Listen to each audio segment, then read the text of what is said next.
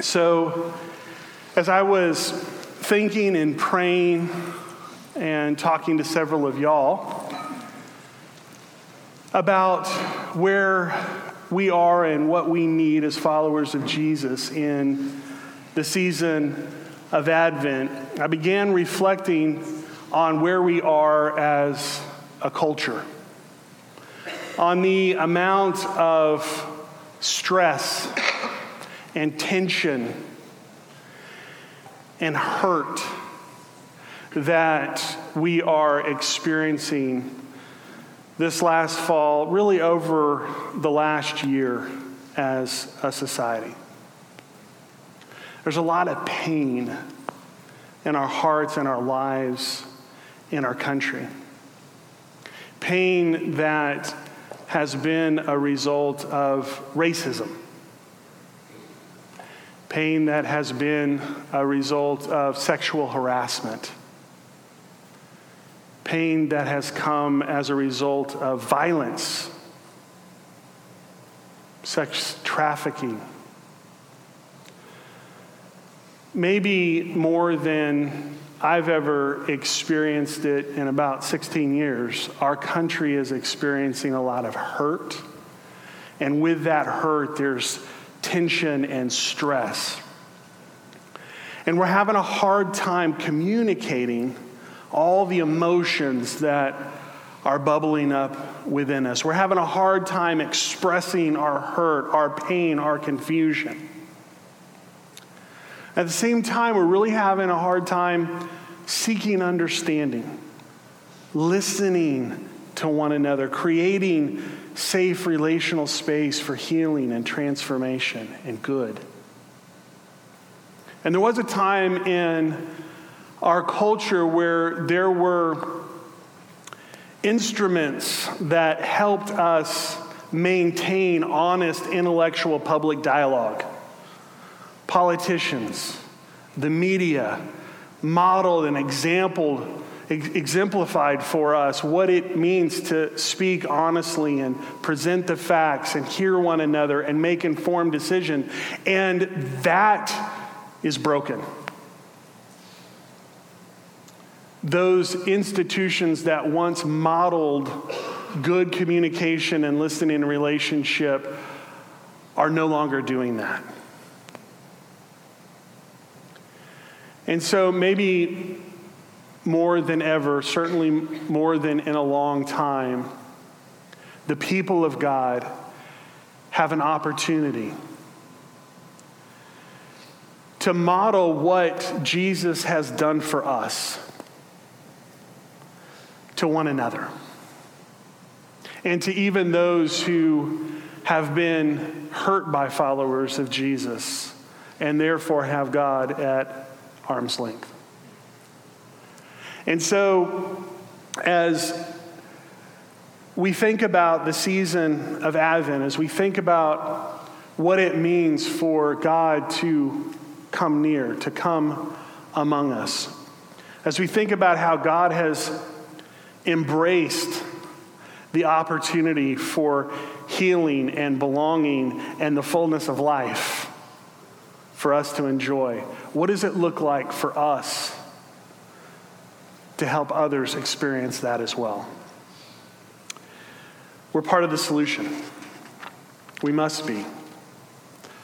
It's what being the church is all about. Being a city on a hill, a light that cannot be hidden, holding out the words of life for others to navigate to Jesus in the midst of their storms.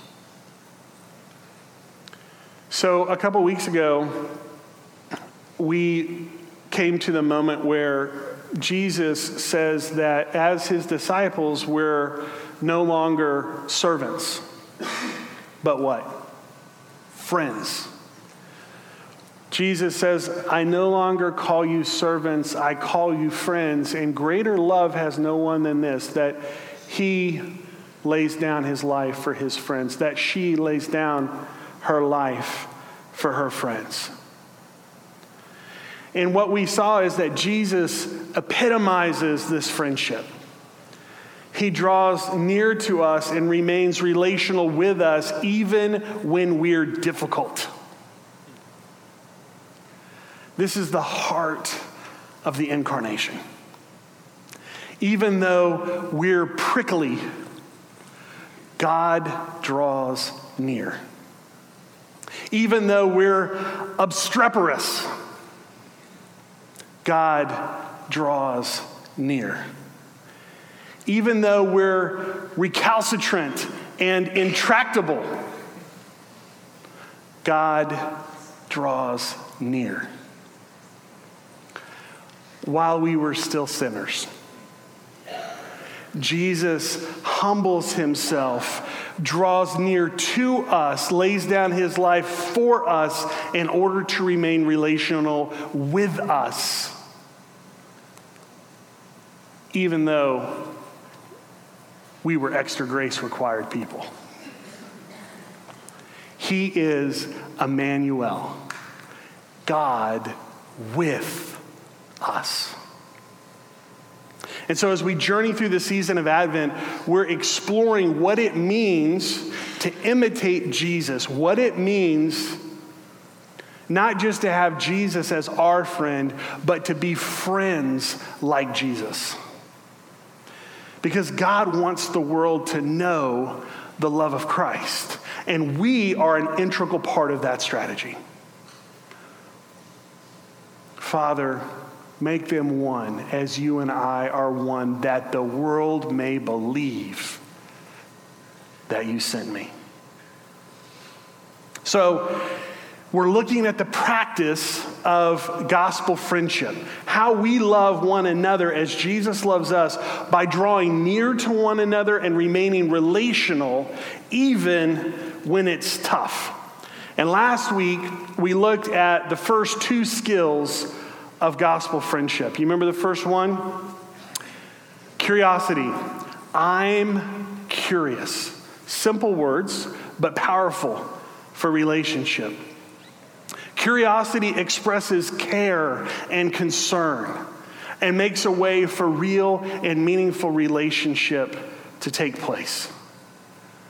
Curiosity listens without judgment. It picks up the phone. It walks across the room. It schedules a coffee and shelves being right for the sake of remaining in relationship. And once we've drawn near with curiosity, we're ready to practice the next skill of gospel friendship. Y'all remember what that was? Appreciation. Yeah.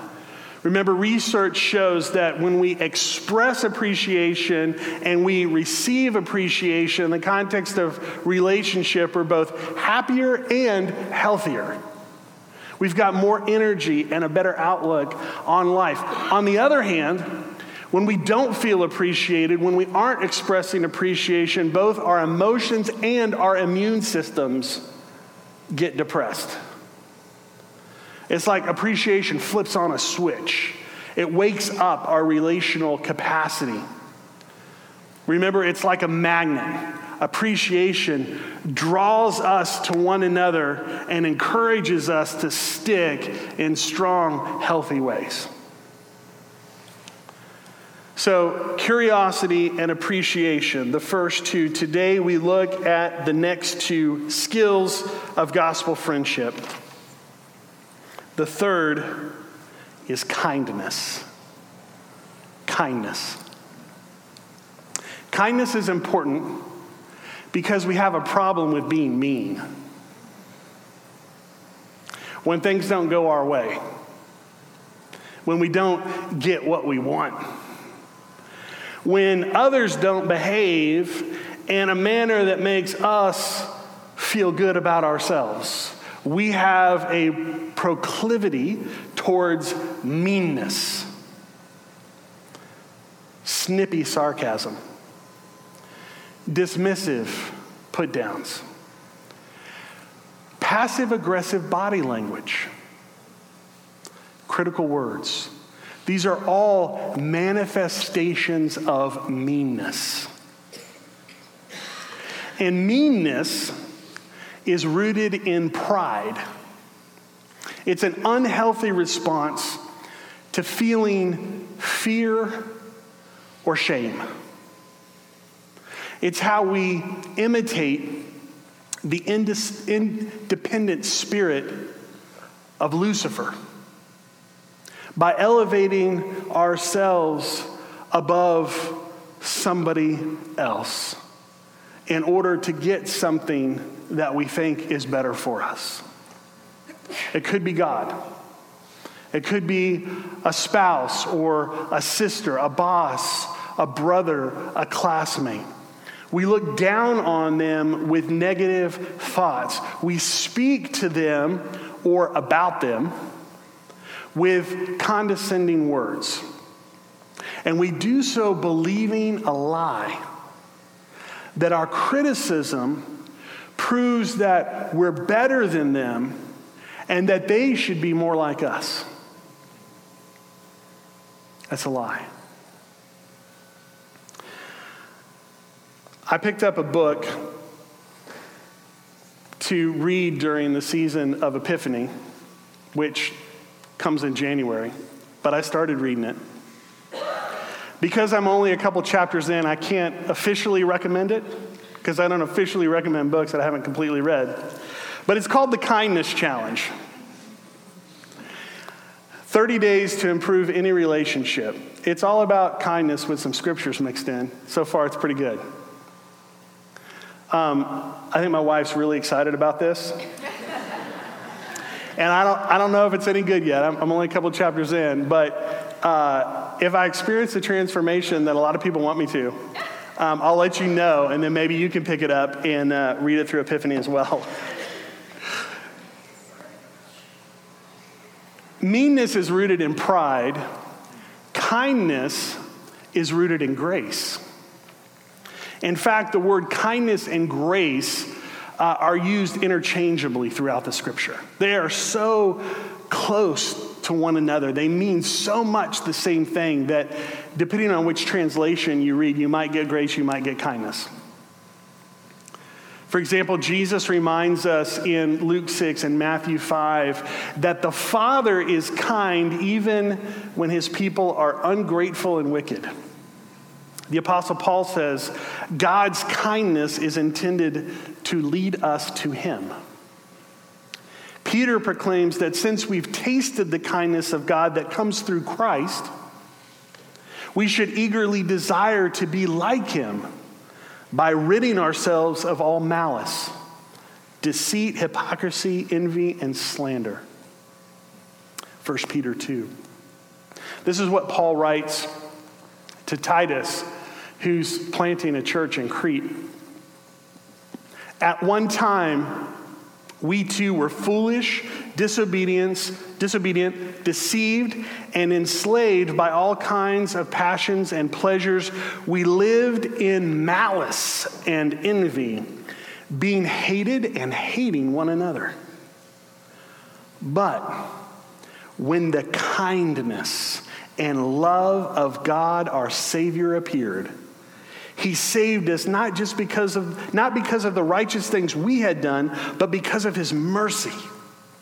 He saved us through the washing of rebirth and renewal by the Holy Spirit, whom he poured out on us generously through Jesus Christ, our Savior. Kindness is the manifestation of the presence of Jesus in our lives. It's a fruit of the Spirit. Love, joy, peace, patience, kindness. Kindness is a supernatural orientation, hallelujah, a supernatural orientation of our hearts to imitate the kindness of God toward one another. As new creations in Christ, meanness has gone. Kindness has come. And that means, like me, you still may have a predispensation toward meanness, but that is not who you are. You are kind.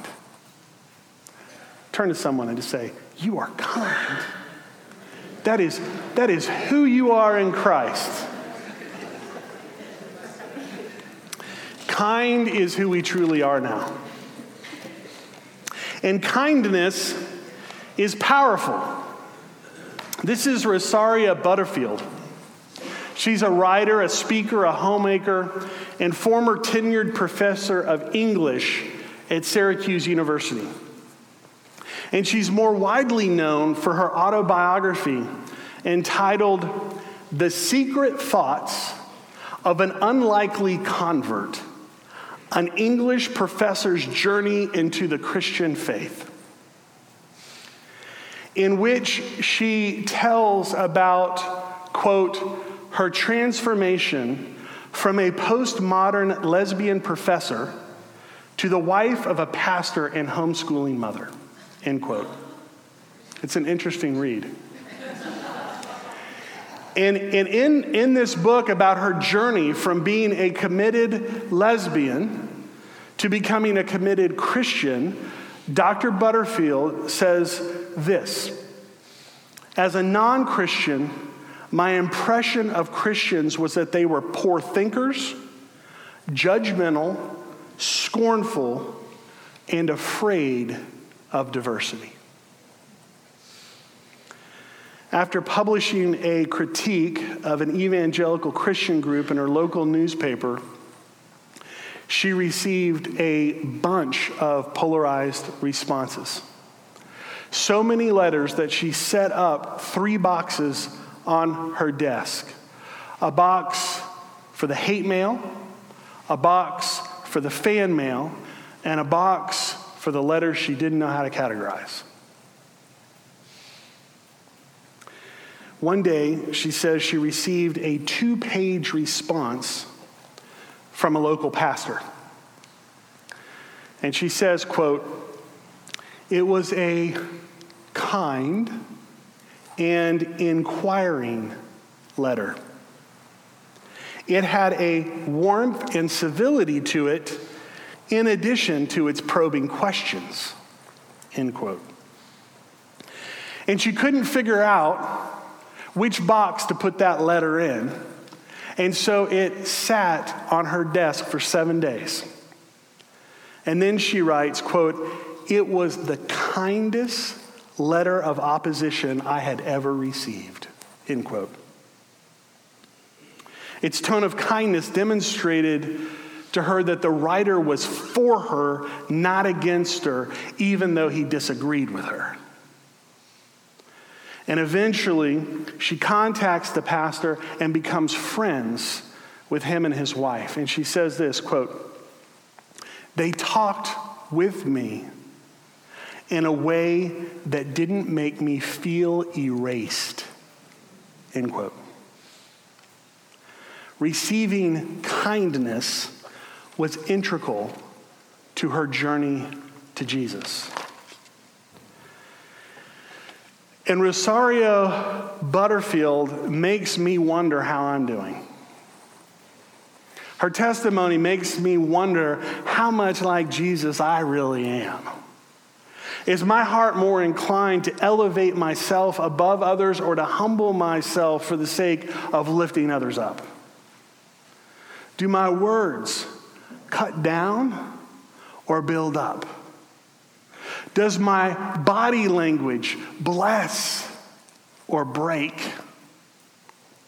Do I create relational space in my life to be kind to people, even when they're difficult?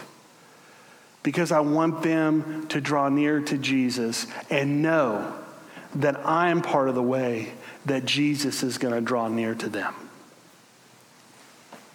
Kindness is an essential skill of gospel friendship. It's simple, but a significant way that we draw near to one another and remain relational even when it's difficult. It's how we make way for the Lord. And so once we have employed curiosity and appreciation and kindness, we're ready for the final skill of gospel friendship. Enveloping the relationship. I like to say enveloping because it helps me understand really what it's all about. If I want to mail something to your house, what do? I stick that object in an envelope.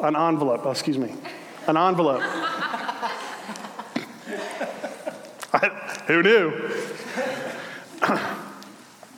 And what that does is it keeps whatever I'm trying to get to you safe and secure and clear so that it gets to you effectively. Envelope. A couple weeks ago, Benjamin ordered an MP3 player so that he could listen to his jams while he's playing basketball. And he ordered it from Amazon.com, and so it comes in an Amazon box, and then it comes in its own little packaging, and it didn't work, so he asked me to send it back to Amazon so he could get a refund so that he could use his money to buy something that worked, but we threw away the packaging box, but not the little plastic box that it came in. And so I couldn't find a box, and I said, how am I going to get this safely back to Amazon? So I went to the closet, I got some duct tape, and I just duct taped the snot out of that little box. I mean, just wrapped it, put the label, return label on top of it, set it outside, and about 4 days later, I got an email from Amazon saying, we received the return, and we've credited your account. Gotta love duct tape. The same thing is true in our relationships. When we're sharing matters of the heart, when we're talking about the pain, the hurt, the disappointment in our lives as a result of stresses and tensions and anxieties and fear and shame that we've experienced. We can only have an honest conversation about something difficult when we feel safe with one another. We have to put ourselves and our relationship in an envelope before, during, and after discussing the issue or the problem. We've got to duct tape our relationships. And really, there's 3 steps to enveloping a conversation. Start with the history and importance of the relationship. Discuss the problem, not the person. And reassure the relationship by trusting that it'll be stronger for having worked through the problem together. LaMarcus Aldridge wasn't living up to expectations. And last summer, after a very disappointing loss in the Western Conference Finals, alas, he was even called out by Coach Pop as being too timid. A one-time superstar was stuck. He was frustrated, and his team was suffering. It got so bad, rumors started flying around that Aldridge is going to be traded. Remember that? But now Pop and Aldridge are on the same page. Their relationship changed for the better. Aldridge is having an incredible season, and the Spurs are winning even without much help from Kawhi. How did that happen? It was due to a heart-to-heart conversation at the end of last summer. Popovich says this: "We broke bread a few times, talked about it, laughed about it, discussed what we thought needed to happen, and frankly, 95% of it fell on me because I made an error in trying to change him too much." End quote. Pop wanted Aldridge to play differently than he did when he was in Portland. He wanted Aldridge to be someone other than who God created and redeemed him to be. He wanted him outside of his strengths, outside of his gifts. And Pop says this, quote, "I tried to turn him into Jack Sikma. Told him I was going to teach you how to play on the elbow, go on the wing, face up, and it was confusing for him. I tried to change him. I tried to make him a different player. It really didn't fit his style of play, and I was guilty of overcoaching him in a sense, end quote. Then something changed. Something really good happened. Coach Pop says it this way, quote, "We came to an agreement on what had to happen. Well, on defense, I told him, I'm going to get on you like I do everyone else. But on offense, I don't even want to talk to you. When they double you, kick it. Other than that, you be LaMarcus Aldridge." And Pop goes on to say, you receive the results right now. He's happy, confident, and kicking everybody's butt, end quote. Not many coaches and players would have repaired a soured relationship after so much time had gone by. But Pop and LMA did. Aldridge says this, quote, "I didn't know what would happen after last season. But after that talk and how well Pop took it, I thought things would get better, and they have. I told him how I felt. I knew he would listen, and he did. How I am now is how I thought it would be in the first couple of years. I'm a different player than anyone they've had in the past. I understand it takes time to mesh me into their system, but I feel like we've kind of learned from each other," end quote. I think the thing that really stands out to me in that story is this. We broke bread a few times, talked about it, laughed about it, and discussed what we thought needed to happen.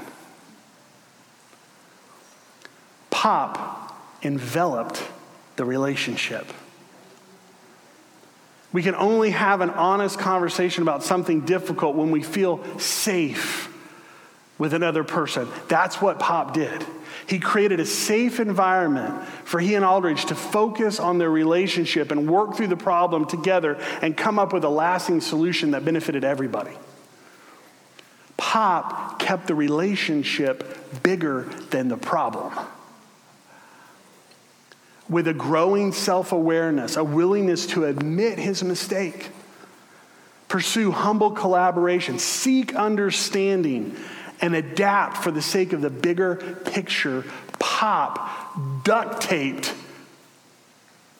LaMarcus Aldridge to the Spurs instead of trading him. Y'all, that is so important. We don't trade each other. We create an environment where we stick together, where we use spiritual duct tape for the sake of a safe, secure bond that lasts and grows and benefits people even beyond ourselves. So enveloping the relationship starts with celebrating the history and sharing the importance of relationship. And then it discusses the problem, not the person. Early on in marriage, Amanda and I took a course called the Marriage Course, and Nikki and Scylla have been really helpful to Amanda and I's marriage. And one of the things that they teach in the Marriage Course is when you've got a difficulty between you, don't square up and talk about each other. Sit sideways and take an object, an REI Nalgene water bottle, or a salt and pepper shaker, or a napkin, or your car keys, and put it out in front of you. And shoulder to shoulder, don't talk about the person because the person isn't the problem. Talk about the problem because the problem's the problem. When you're squared up, it's too easy to confuse the problem with the person. The person isn't the problem. The problem's the problem. Go shoulder to shoulder and look at the problem and watch what it does to the conversation. Celebrating the relationship, talking about the problem, not the person, and finally, reassuring the relationship. by expressing gratitude, by expressing a sense of trust and confidence that the relationship is going to be stronger for having worked through the problem together. That's the goal of the conversation. It's not simply about solving the problem. It's about strengthening the relationship. The problem's just the excuse to do so. So when we celebrate and affirm the importance of the relationship, discuss the problem, not the person, and strengthen the relationship in the process, we are enveloping the relationship. And what we experience is we experience what I call being emotionally held. Emotionally held. And that sense of feeling emotionally held is the feeling of safety and security that God created us to enjoy with Him and with each other, and it's possible in Jesus. So curiosity that leads to appreciation responds with kindness and envelops the relationship, making it safe and secure no matter what, welcomes the presence of the Lord. It's how we draw near to one another in gospel friendship, imitating Jesus, remaining relational, even when it seems impossible. And as we practice these 4 skills together, curiosity, appreciation, kindness, and enveloping the relationship, cake?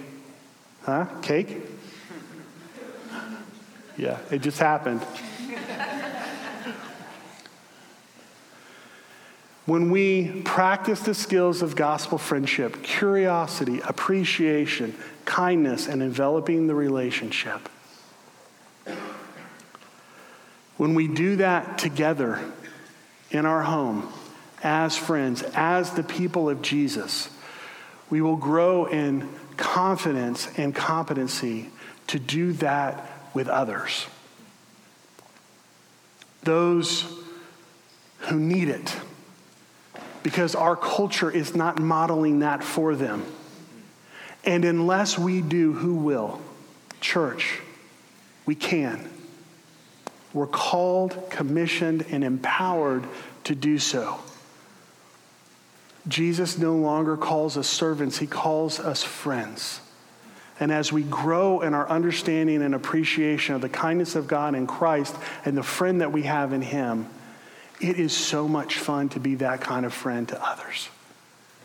And our neighbors, our classmates, our coworkers, people that are hurt and lashing out on Facebook, they need us to bring Jesus to them in a very real and palpable way. So here's 4 just practical exercises as we journey toward Christmas and through the end of the year. Because, hey, the tension and the stress is not going down in the next couple weeks. It's going up, right? In-laws are coming, right? Siblings are going to be there, right? Yeah. So how do we become people of peace? How do we become friends like Christ? Try this. 1, use curiosity and write down how it impacts the relational connection. Express curiosity. Remember how many questions Jesus asked in His earthly ministry? Anyone? 307. Paul Franklin, note taker. 2, take time to share appreciation with someone every day for 1 week, and then tell them what they did that you appreciate so much about them. Share appreciation and tell them why. 3, identify someone, that person that God's probably put on your heart this morning, whom you have a strained relationship with, and practice kindness toward them for 1 week. Now, here's the thing. We don't have the bumper sticker that says, practice random acts of kindness. That's not us. That's the world. we practice intentional acts of kindness with the love of Jesus for the sake of Jesus. Our kindness isn't random. It's completely intentional and motivated by the Spirit of God that brings the love of Jesus to people. So practice intentional acts of radical loving kindness in Jesus' name. And fourth, the next time you find yourself needing to confront someone about a problem, envelop the relationship. Celebrate it, talk about the problem, not the person, and grow together as a result. Gospel friendship as a gospel community is how God's calling us to stand up, stand out, and help people heal and stick to the Lord and to one another. Let's pray. Father, we thank you that even when we were extra grace required people, you came after us. And all of our prickliness, obstreperousness, rebellion, pride could not keep you away. Thank you that your love is bigger, your love is stronger, your love is greater. And in Jesus you came, you drew near to restore, to protect, to preserve, to redeem the relationship. Lord, as we come to you this morning through the bread and the wine, remind us who you are and who we are because of you and your presence in our lives. And fill us afresh with your Holy Spirit that we can be a friend to others like you're a friend of us. Help us to lay down our lives. Help us to practice curiosity and appreciation and kindness and relationships that stick so that others will know you and grow in you with us. For your glory, we pray, Jesus, in your name. Amen.